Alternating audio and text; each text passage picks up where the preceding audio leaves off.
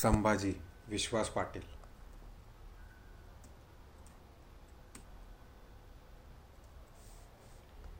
धडा पहिला. बिलामत. मध्यरात्री झोंबारा थंडगार वारा वाहत होता. आज काही केल्या कोदूच्या डोळ्यास डोळा लागत नव्हता. वाड्याशेजारच्या जुनाट पिंपळवरच्या डहाळ्यातून आणि बांबूच्या बनात वाऱ्याची भिरभिरी सुरू होती. पिंपरणीची इवलीशी फळे आड्यावरच्या हातकौलांवर टपटप आवाज करीत पडू लागली. गोदूने या कुशीवरून त्या कुशीवर मान वळवली. तिच्या मनगड्यातल्या हिरवा चुडा अजून उतरला नव्हता. उन्हापुरा 1 महिनाच झाला असेल तिच्या लग्नाला. तिन्ही सांजेची झागडाळ एकदा उरकली आणि देवाघरापुढे सासूबाईंचे अंथरूण टाकले की गोदू आपल्या खोलीत यायची. ती पलंगावर पाठ टेकत न टेकते तोवर तिच्या खोलीबाहेर नवऱ्याची दबकती पावले वाजायची. आजची रात्र मात्र गोदूला काहीशी विचित्र वाटत होती. देवघरातल्या समया केव्हाच विझल्या होत्या. पलीकडच्या खोलीतून सासूबाईंच्या घोरण्याचा आवाज ऐकू येत होता. रात्र बरीच झाली होती, मात्र खोलीबाहेर तिच्या नवऱ्याचा निवासरावचा पत्ता नव्हता. गोठ्यातली जनावरे आणि खुराड्यातली कोंबडीही अजून जागीच होती. आजची उभी रात्रच गोदूला उगाचच विचित्र, तितकीशी विषण्ण भासत होती. ती मध्येच अंथरुणावरून उठली. एक सोपा ओलांडून तिने हळूच अंगणाकडे नजर टाकली. दिंडी दरवाजाच्या आतल्या बाजूला पडीवर एक तांबुसलेला मशाल ढणढणत जळत होता असं तिला दिसलं. तिथेच खाली पडवीवर कसलीशी एक तातडीची गुप्त मसलत चाललेली दिसत होती. गोदूचे सासरे त्र्यंबकराव चिंताग्रस्त मनाने चवड्यावर बसले होते. त्यांच्या पुढाण्यात निवासराव काहीसा बावरा होऊन बापाकडे टकामका बघत होता. त्या मसल्लीत आणखी 3 अनोळखी भेसूर चेहऱ्याची माणसे हजर होती. त्र्यंबकरावांकडे 12 गावचे देशपांडे पण, त्यामुळे आला असेल एखादा वाद असा विचार करीत गोदूने कानाडोळा केला. वाढत्या रात्रीबरोबर वारा वेळूच्या वनात धिंगाणा घालू लागला. कौलांवर पिंपरणीच्या फळांचा नुसता सडा पडत होता. भीतीने गोदूचे काळीच काळवले जात होते. असली कसली म्हणायची ही राजकारणं. तसे गोदूचे माहेर म्हणजे महाडजवळचे एक आडवळणी खेडे, परंतु गोदूचे व्यवहार ज्ञान उत्तम होते. तिचे काका छत्रपती शिवाजीराजांच्या अष्टप्रधानातले सुरवणीस अण्णाजी दत्तो प्रभुनीकर. त्यामुळेच काका मावशींकडे गोदू अनेकदा रायगडला आणि पाचाडला जात असे. शिवशाहीत नेमकं काय चालले आहे, कोणत्या नव्या मोहिमा आखल्या जात आहे, या साऱ्या गोष्टी तिच्या कानावर यायच्या. छत्रपती शिवरायांवर गोदूची जीवापाड भक्ती होती. आभाळातला सूर्य, चंद्र आणि शिवाजीराजा या 3 गोष्टी तिला प्राणपलीकडे प्रिय होत्या. काही वर्षामागे ती बिरवाडीला आपल्या नातेवाईकांकडे राहायला गेली होती. एकदा सायंकाळी पाहुण्यांच्या अंगणात शिळोप्याच्या गप्पा चालल्या होत्या, तेव्हा अचानक एक भयंकर खबर येऊन पोचली होती. पुण्याजवळचा कोंढाणा किल्ला सर करता करता सरदार तानाजी मालुसरे धारातीर्थी पतन पावले होते. शिवरायांनी गड गमावला होता, पण सिंह गमावला होता. या भयंकर भीतीने सर्वांच्या काळजाचा टवकाच उडाला होता.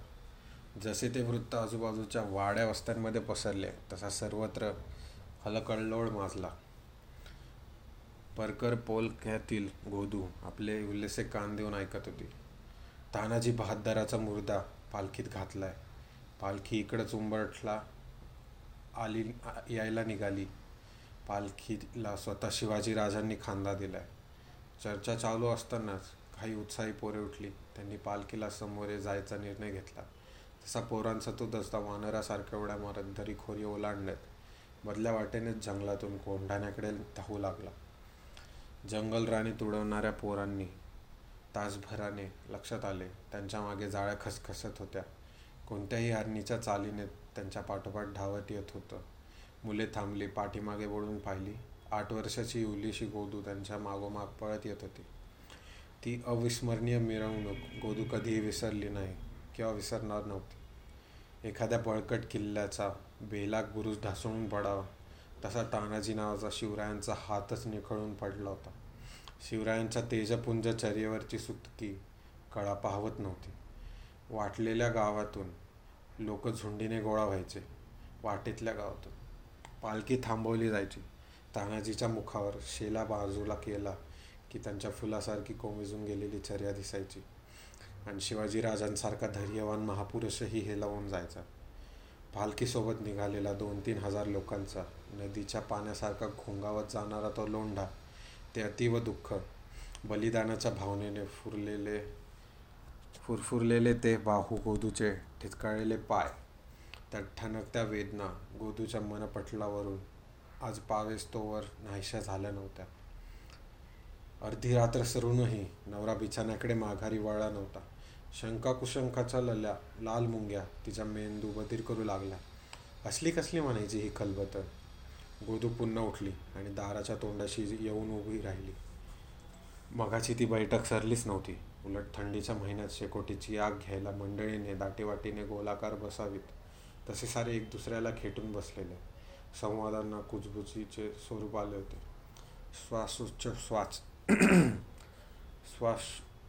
श्वासोच्छवासांना कटकारस्थानांची धार चढली होती. गोदूचा सासरा त्र्यंबकराव खदाखदा हसला. आपले खारे डोळे गोलाकार फिरवत उपहासाने बोलला, बस, फक्त उद्याचीच दुपार व्हायचा अवकाश. उद्या रायगडावरची रंगपंचमी भोसल्यांच्या कुळासाठी शिमगा ठरणार. कोळ्यानं जाळं पेरावं तसे जागोजागी निधड्या छाटीचे 40 धारकरी पेरलेत. सकाळी 9च्या प्रहराला त्या शिवाजीची अंबारी होळीच्या माळाजवळ सरकायचा अवकाश. वाघ दरवाजाच्या वाटेवरची तोफ मशालीने शिलगावलीही जाईल. रंगाच्या फक्की उडू आणि त्या आडोशाने मग गुरुवर शिवा भोसलेचा कायमचा काटा काढू. आणि काही घोटाळा झाला तर? आवंढा गिळत निवासरावाने विचारले. बहादूरगडाच्या तळावर जाऊन आम्ही खानसाहेबांची कट्टर सारं बोलणं आहे. सणाच्या निमित्तानं 12 कट्टर लढवय वीर आधीच रायगडावर जाऊन पोहोचलेत. एकदा शिवाजी संपला अशी खुनेची तोफ उडायला अवकाश. बाजूच्या झाडीतल्या मोगली तोफा पथक सुसाट बाहेर पडतील. रायगडासकट मराठ्यांचं नाक कापून टाकतील. कटाची ती वीण उलगडून सांगताना त्र्यंबकरावाचे डोळे भलतेच भेसूर दिसत होते. त्याच्या आत्मविश्वासाने समोरचे ते अपरिचित पाहूनही चेकाळून गेले होते. त्र्यंबकरावाने अंगावरचे उपरणे खुशीने झटकले. त्या लांब शेंडीला पिळदार गाठ मारली आणि समोरच्या अंधाराकडे तो विजयी मुद्रेने पाहू लागला. गोदूच्या घशाला कोरड पडली होती. त्या भयंकर कटाच्या कल्पनेनेच तिचा जीव कोंडला. तिला आपल्या श्वासाची भीती वाटू लागली. म्हणून तिने पदराचा बोरा तोंडात घातला आणि ती सरदाराकडे धावली. बाहेरचं भिरभिरं वारं तिच्या मेंदूमध्ये घुसलं. तिच्या पावलांनी विलक्षण गती प्राप्त झाली. तिने पागीतल्या खुंटावरच्या सामान काढलं आणि 60-70 घोड्यांच्या पागेतून पाखऱ्या नावाच्या बळीच्या पंखासारखा फुरफुरता घोडा निवडला. झटकन घोड्यावर उडी ठोकून तिने कचकन टाच मारून लगाम मागे खेचला आणि रात्रीच्या थंडी वाऱ्यातून अंधाराच्या डोहातून तिचा घोडा रायगडाच्या दिशेने झेप घेऊ लागला. गोदू जशी काही वाऱ्याच्याच पाठावर स्वार झाली होती. वाटेतल्या झाडांची, ओघळींची, कशाकशाची तिला आता पर्वा नव्हती. रिकिबीमध्ये पाय रुतवून पालथे पडून पाठीची कमान करीत ती रिकिबीतच अर्धी मूर्ती उभी राहिली होती. चल, पळ मरता, घे भेगी भेगी धाव, अशी ओरडत होती. घोड्याच्या तोंडाला फेस येत होता. त्याचे तुषार तिच्या मुखावर उमटत होते. बघता बघता गोदू पासाडच्या वेशीपाशी जाऊन पोचली. आता पहाट सरत होती. डोंगरकडे सुळके, गडावरच्या माचा, हिरकणीचा बुरुज आणि पल्याडचा कोकण दिव्याचा उंच कडा, साऱ्या डोंगर रांगा आणि कातीवकडे अंधारातून डोकं बाहेर काढू लागले होते. पाचाड पाठीमागं पडलं. घोडा समोरची तिरपी चढण वेगाने चढू लागला आणि उजाडता गोदूच्या डोळ्यापुढे चित्तर दरवाजाची कमान उभी राहिली. बापू, मगाशी वाड्यामागं कोणाची तरी जनावराची पावलं वाजल्यासारखा आवाज आला होता बघा, निवासरावाने आदेशा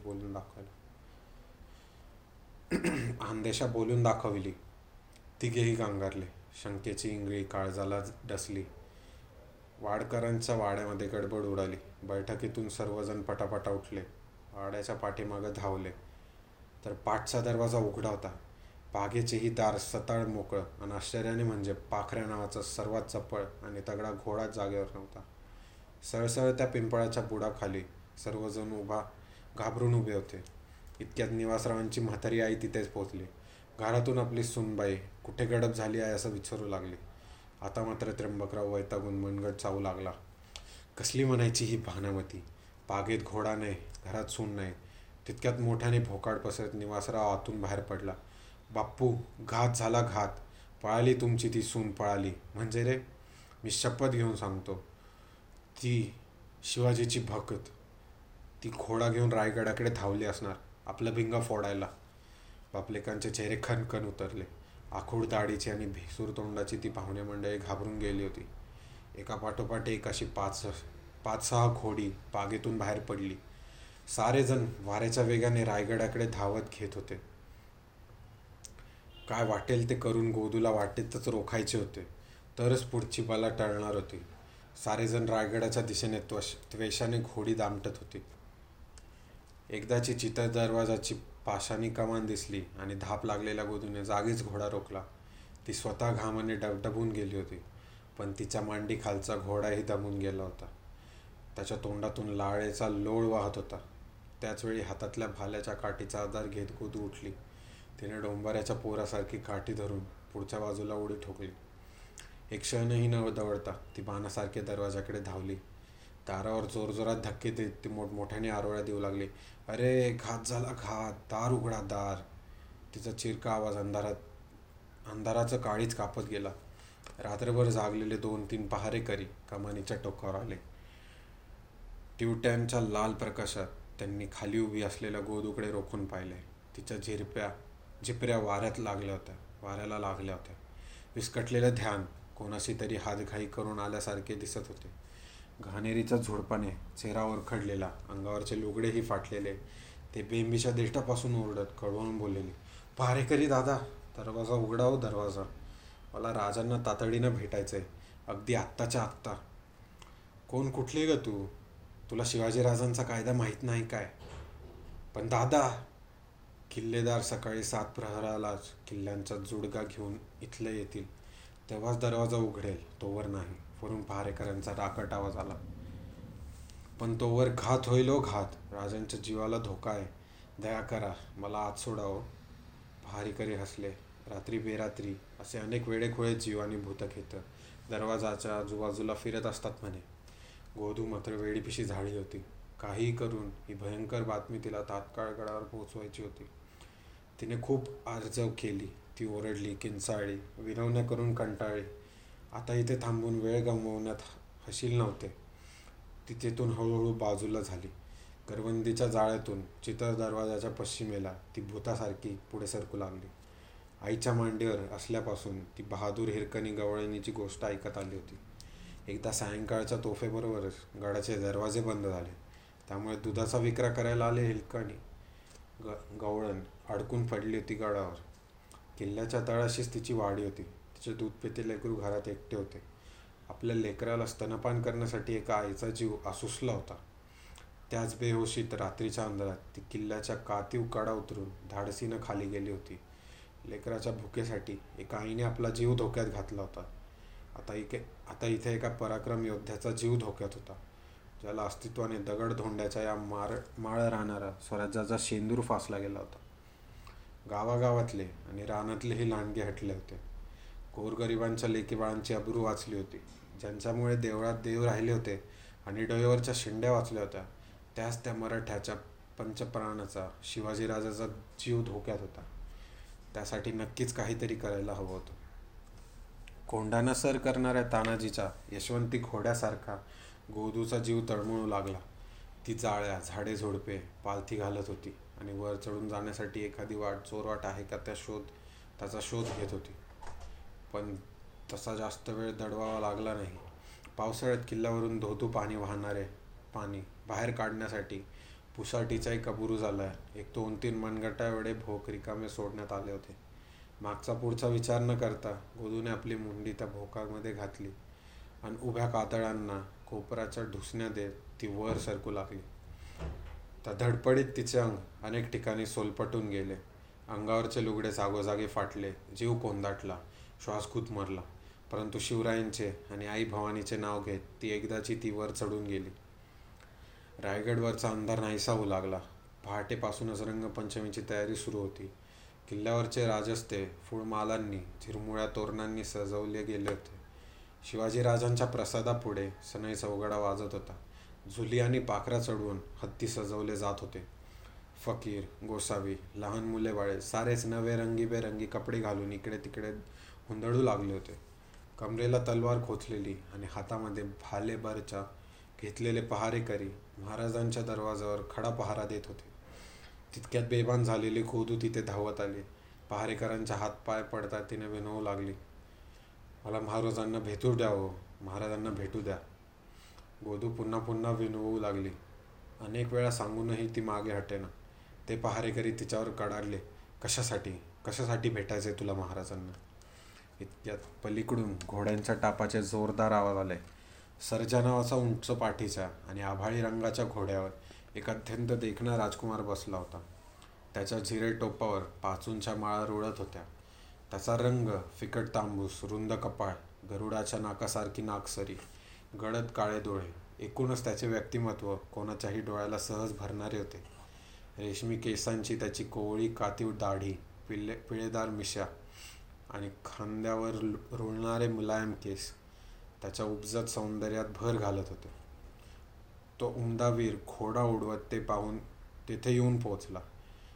त्याबरोबर शंभूराजे, संभाजीराजे अशी कुजबूज वाढली. शंभूराजांच्या पाठोपाठ घोडदार जमानिम्यातले ज्योत्याजी केसकर, कवी कलश, जगदेवराव असे राजांचे उमदे सहकारी घोडा फेकत तिथे येऊन पोहोचले. त्यांच्या सोबतीचे महार जातीचा रायप्पा नाक चालला होता. त्याच्या डोक्यावर झिरे टोप, पिळदार मराठी पगडी नव्हती, तर एक साधेच मुंडासे आणि अंगात घोंगडीच्या वस्त्रापासून बनवलेले काचोळी होती.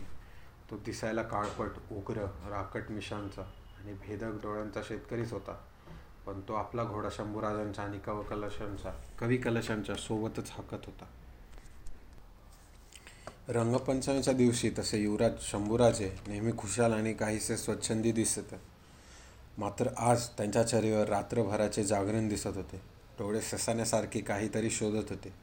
त्यांचे सोबतीत सुद्धा मध्यरात्रीनंतर युवराजांच्या बरोबर भवानी कड्याच्या आणि टकमक टोकाच्या अंगाने दौड करून आले होते. सणाच्या मुहूर्तावर गडावर काहीतरी गडबड होणार असल्याचा युवराजांना वास लागला होता. त्यामुळेच त्यांचे मूळचे पाणीदार जागृत, पण आता काहीसे तारवटलेले डोळे चौफेर फिरत होते. गोदू पहारेकरांना राजांच्या दिवाला धोका आहे असे कळवून सांगत होती. तेवढ्यात शंभूराजांचा फुरफुरता घोडा तेथे समोर येऊन थांबला. वस्त्रे फाटलेल्या गोंधळलेल्या स्थितीमध्ये उभे असलेल्या गोदूकडे युवराजांनी पाहिले. शंभूराजांना समोर पाहताच गोदू त्यांच्याकडे भिंगरीसारखी धावली. ती ओरडली, युवराज, युवराज, आपल्या राजांच्या जीवाला धोका आहे, राजांच्या जीवाला धोका. शंभूराजांनी जेत्याजी रायप्पाला हळूच सांगितले. सर्वांपुढं वाच्यता नको, चला घ्या सोबत या पाहिला. शंभूराजांचा घोडा आपल्या महालाकडे उधळला. पाठोपाठ गोदूला घेऊन त्यांचे सहकारी वाड्याकडे तळरेने गेले. आतल्या आपल्या खाजगी सदरेवर शंभूराजांनी चौकशीला सुरुवात केली. गोदूने आपल्या सासऱ्याच्या आणि नवऱ्याच्या पापाचा पाडा वाचला. शंभूराजांना प्रथमदर्शी तिच्या बोलण्यात सत्यांश दिसला. सदरेवरची गडबड ऐकून तोवर येसूबाईही तेथे येऊन दाखल झाल्या होत्या. गोदूचे कथन ऐकून युवराज कवी कलशांना बोलले, आता पटली ना खात्री कविराज? या पंचमीला काहीतरी घडणार याची आम्हाला खात्री होतीच. आपण वेळेत दक्ष राहिला ते खूप चांगलं झालं, पण राजन, गडावरचे सर्व पहारे चौकी आतापासून झाल्या. आता कोणताही धोका नाही दिसत. असं म्हणून चालणार नाही कविराज. आमचे आबासाहेब सांगतात तशी अखंड सावधानता हवी. चला, आपण सर्वजण आपापल्या मोर्चावर चला. आणि कविराज, ते वाडकर पितापुत्र इथं कुठं आढळले तर त्यांना तात्काळ कैद करा. हवं तर त्यांच्या गावावर माणसं पाठवा, पण आजच त्यांना जेरबंद करा. जशी आज्ञा राजन, असे म्हणत आपली पाठ न दाखवता मुजरा करत युवराजांचे सर्व सहकारी लागलीच कामगिरीवर बाहेर पडले. अतिशय घाबरून गेलेल्या, थरथरत उभ्या असलेल्या गोदूकडे युवराजांनी नजर टाकली. त्यांनी येसूबाईंना सांगितले, हिला ल्यायला चांगली वस्त्र द्या. आम्हाला वाटतं रायगडवर येणारी मोठी बिलामत तिच्यामुळे टळली. तिचा जीव धोक्यात येऊ शकतो. या गोदूला आपण संरक्षण द्या. युवराज तातडीकडे स्नानगृहाकडे वळले. पूजा अर्चा आटपून त्यांना त्वरेने बाहेर पडायचे होते. आता रायगडावर लख्ख उजाडले होते. जागोजाग लेझिमवारी पोरे, दानपट्टा खेळणारी खेळगडी घोळक्याने गोळा होऊ लागली होती. सनई चौघडा, फुलांची आरास, रांगोळ्या, इकडे तिकडे उधळणारे तरुण, अशी शिवरायांच्या राजप्रसादासमोर उत्सवाला बहार आली होती. तितक्यात अतिशय घाबरून गेले त्र्यंबकराव आणि निवासराव तेथे येऊन पोहोचले. आपल्या आधी जर गोदू महाराजांना जाऊन भिडली आणि आपले भिंग फुटले तर आपणालाच कडे लोटशिवाय अन्य शिक्षा मिळणार नाही याची बापलेकांना पुरती कल्पना होती. त्र्यंबकराव एका पहारेकऱ्याला दबक्यावर आवाजात विचारू लागले, नारंगी लुगड्यातली खडीची चोळी घातलेली एक तरणी ताटी इकडं आलेली बघितली? वय वय, मगाशी एक बया इथं आली होती, पण मगाशीच तिला घेऊन शंभूराजे आपल्या वाड्याकडे गेले. ती गोष्ट ऐकून वाडकर पितापुत्र वावरले, पण लगेच सावरले सुद्धा. गोदूने आपल्या विरुद्ध कांगावा करण्याआधी तिलाच बदनाम करायची ही नामी संधी चालून आली होती. आपल्या गळ्यामध्ये पडणारी पेटत्या फटाक्यांची माळ काढून ते बेसावध युवराजांच्या गळ्यामध्ये घालायची. बाया बापड्यांच्या नावे शंभूराजांना बदनाम करायची कारस्थाने आधीच चालू होती. त्यात गोदूची ही प्रकरणं खपू अंगावर आलेले भयंकर संकट कसे काय होईना टळले म्हणजे चांगले. ते दोघेही पितापुत्र शंभूराजांच्या वाड्याकडे धावले. मग प्रत्यक्ष तिथे पोहोचल्यावर भीतीने त्यांचे पाय लटपटू लागले. दोघांनी एकमेकांना चेतवायचा प्रयत्न केला, पण सिंहाच्या गुहेत शिरून त्याला ललकारण्याची हिंमत त्या दोघांमध्येही नव्हती. घाबरलेल्या बापलेकांनी घोडी तशीच पुन्हा महाराजांच्या राजप्रसादाकडे वळवली. आज पंचमीच्या मिरवणुकीत सामील होण्यासाठी राजांच्या वाड्यापुढे तोबा गर्दी गोळा झाली होती. पंचकोशीतले सारे हौसे गौसे आणि नवसे तिथे जमले होते. थोड्याच वेळात महाराज पालखीतून जगदीश्वराच्या मंदिराकडे मिरवणुकीने निघणार होते. तितक्यात त्र्यंबकरावाने तोंडावर पालथी मूठ ठेवली आणि ठो ठो बोंब मारत तो ओरडू लागला, पळवली पळवली हो, युवराजांनी गरिबाची सून पळवली. आता मी विना बायकोचा कुठं जाऊ, घनगोताला तोंड कसे दाखवू? आपल्याच हाताने आपलं थोबाड फोडत निवासरावाने मोठ्याने रडू लागला. तिथे जमलेले बघे आणि मानकरी सुद्धा चक्रावले. प्रत्यक्ष शिवरायांच्या ज्येष्ठ पुत्रावर असा कोणी किटाळ घ्यावा, उद्याच्या राजगादीच्या धन्यावर अशी उघड चिखलफेक करावी, तीही महाराजांच्या राजप्रसादासमोर. अवतीभवती गर्दी वाढली. तसे त्र्यंबकराव आणि निवासराव यांनी मोठ्याने भोकाड पसरवले. आपल्या श्रीमुखात भडकावत त्र्यंबकराव गरजला, लोका हो, न्यायाच्याच घरी असा अन्याय घडणार असेल तर आम्ही गरिबांनी कुठं जायचं? थोरा मोठ्यांच्या नजरा पडतील म्हणून की आमच्या लेकीसुनांची खांडोळी काढायची? ये थेरड्या, तुला काय तोफाच्या तोंडी जायचं आहे का? एक शिलेदार पुढे येऊन विचारू लागला. तुझ्याकडे पुरावा काय? दुसऱ्याने विचारले. उलट मलाच कसला पुरावा विचारतात?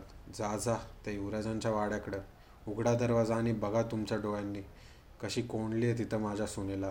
हाय रे देवा, आता कुठे जाऊ? डोक्यावरचे मुंडासे काढून त्र्यंबकरावकडे काढू लागला. पण हे घडलं तरी कसं? बघे विचारू लागले. मी सांगतो की, हातवारे करत निवासराव बोलला. 4 दिवसामागे युवराज शिकारीला चालले होते. तिथे पानवट्यावर या गरिबाच्या बायकोवर शंभूराजांची नजर पडायचं निमित्त झालं.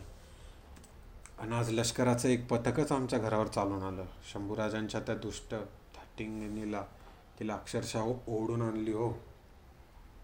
अरे, युवराजांचे रंग महाल रंगवा आणि आमच्या गरिबांच्या आबरूचे धिंडावडे काढा रे. त्र्यंबकराव मोठमोठ्याने ओरडत होते. थोड्याच वेळात गर्दीच्या मागे एकी हालचाल झाली. एक खासी पालखी येऊन भोई तिथे धावत आले. शिवराजांच्या अष्टप्रधानांपैकी एक न्यायाधीश प्रल्हाद निराजी पालखीतून खाली उतरले. त्याचवेळी वाडकर पितापुत्रांचा तमाशा तिथे सुरू होता. म्हणताच ताघभात ओळखणाऱ्या प्रल्हाद निराजींच्या ध्यानात तो सर्व प्रकार आला. त्यांनाही खूप खेद वाटला. नेमका सणादिवशीच असा गलिच्छ प्रकार युवराजांकडून घडावा. करोडो होणांचं राज्य उभारणारे शिवराजांच्या पदरी ही बदनामी यावी. कपाळाचा घाम टिपत प्रल्हाद पंत तडक आत सदरेवर गेले. महाराजांना मुजरा करायचा रोजचा शिरस्ताही त्यांना सांभाळला नाही. त्यांनी बाहेरचा तो अश्लाघ्य प्रकार लागलीच महाराजांच्या कानावर घातला. तेवढ्यात हिंद स्वराज्यातील विद्वान न्यायाधीश काझी मुल्ला साहेबही सदरेवर येऊन पोचले. त्यांनी घाबऱ्या नजरेने राजांकडे पाहू लागले. राजांनी तातडीने पुढची पावले टाकली. वाडकर पितापुत्रांना आत बोलावून घेतले. त्र्यंबकराव राजांच्या पायावर डोकं आपटीत अंगावर आभार कोसळल्यासारखंच ओरडत बोलला, महाराज, खुद्द युवराजांकडून अशी आगळीक घडणार असेल तर आम्ही जगायचं तरी कसं? तिकडं मोगलाईत रस्त्यावर दिसेल त्या देखण्याबाईला जनान खाण्यात खेचतात म्हणा. आणि इथं खामोश. राजे तार स्वरात खडाडले. त्र्यंबकराव, आपली जीभ आवरा. आपण खूप बोलला आहात आपण. शिवराजांची मुद्रा अतिशय गंभीर दिसू लागली. खरे तर पहाटेच देवपूजा आटपून उंची वस्त्र अलंकार परिधान करून शिवाजीराजे पंचमीच्या सोहळ्यासाठी बाहेर पडायच्या विचारात होते. मात्र आज सणासुदीचा मुहूर्त साधून अंगावर रंगाऐवजी बेअब्रूचा भुक्का ओढवला जाईल याची त्यांना बिलकुल कल्पना नव्हती. शंभूराजांच्या सावत्र माता पुतळाबाई सणाच्या निमित्ताने पायथ्याच्या पाचाडचा वाडा सोडून गडावर आल्या होत्या. त्यांनी पोलादपूरच्या सराफ कट्ट्यावरून एक खास रत्नकंठा घडवून आणला होता. होळीच्या निमित्तानं आपल्या लाडक्या शंभू बाळांना त्यांना तो पेश करायचा आहे. पण त्या अचानक उद्भवलेल्या प्रकाराने पुतळाबाई मासाहेबही दिंगूळ होऊन गेल्या होत्या. थोरल्या महाराजांसोबत देवपूजेसाठी सोयराबाई बाहेर पडणार होत्या. गळ्यामध्ये रत्नमाळा, सोन्याचा कमरदाब लेवून, खांद्यावर भरजरी शाल पांघरून त्या तयारीनेच उभ्या होत्या. पण या अचानक उद्भवलेल्या प्रकाराने त्याही अचंबित झाल्या. आपल्या मुद्रेवरचा भाव कोणाला दिसू नये ह्याच त्या कसोशीने प्रयत्न करीत होत्या. परंतु शंभूराजांच्या अब्रूचे निघत असलेले धिंडवडे पाहून नकळत त्यांच्या खानदानी चेहऱ्यावर एक चदनीपणाची रेघ उमटत होती. मात्र युवराजांवरील त्या किटाळीने शिवरायांइतके पुतळाबाईंचेही काळीजातले आट तुटत होते. काही महिन्यामागे अण्णाजी दत्तोची कन्या हंसा आणि युवराज शंभूराजांच्या संबंधाबाबत अशाच वावड्या उठल्या होत्या. शंभूराजांबाबत असे का घडावे, सणासुदीच्या मंगल दिवशी नाचक्कीचा असा प्रसंग का ओढवावा याचेच महाराजांना वैषम्य वाटत होते. औरंगजेबासह मोठमोठ्या शत्रूंसमोर ताठ उभी राहणारी त्यांची गर्दन आज शरमेने खाली झुकली होती. मात्र त्यांच्यातल्या जाणत्या राजाने मनातल्या मनात भावनेच्या पुराला तुंबा घातला. युवराजांबद्दलचे काळजातले मायेचे सारे झाड आटल्यासारखे झाले. कर्तव्याचा राजदंड त्यांनी आपल्या हाती घट्ट धरला होता. ते शांत, धीम्या पण धारदार शब्दात इतकेच बोलले, हे पहा त्र्यंबकराव, बाहेरचा पालखी सोहळा उरकू दे. तोवर आपण निश्चिंत मनाने इथं बसून राहा. गुन्हेगार कितीही मोठा असला तरी त्याची चौकशी होईल, निश्चित होईल. तुम्हाला न्याय मिळेल. बाहेर पडणाऱ्या राजांची पावले अडखळली. त्यांनी काझी मुल्ला साहेबांना जवळ बोलावले. त्यांच्या पिकल्या लांब रुळदार दाढीवर राजांचा खूप भरवसा होता. राज्यातले एक नेक न्यायाधीश म्हणून मुल्लासाहेब मुसलमानी रयतेपेक्षाही मराठ्यांना अधिक प्रिय होते. राजांनी त्यांना काही सूचना दिल्या. मुल्लासाहेबांनी राजांना आदराने कुर्निसात केले. ते पुढच्या कामगिरीसाठी तातडीने बाहेर निघून गेले. राजदरबारातून बाहेर पडता पडता पुतळाबाईंनी शंभूराजांच्या महालाकडे नजर टाकली. तेव्हा त्यांच्या डोळ्यातून उष्ण अश्रू ओघळले. भाग 1 संपूर्ण.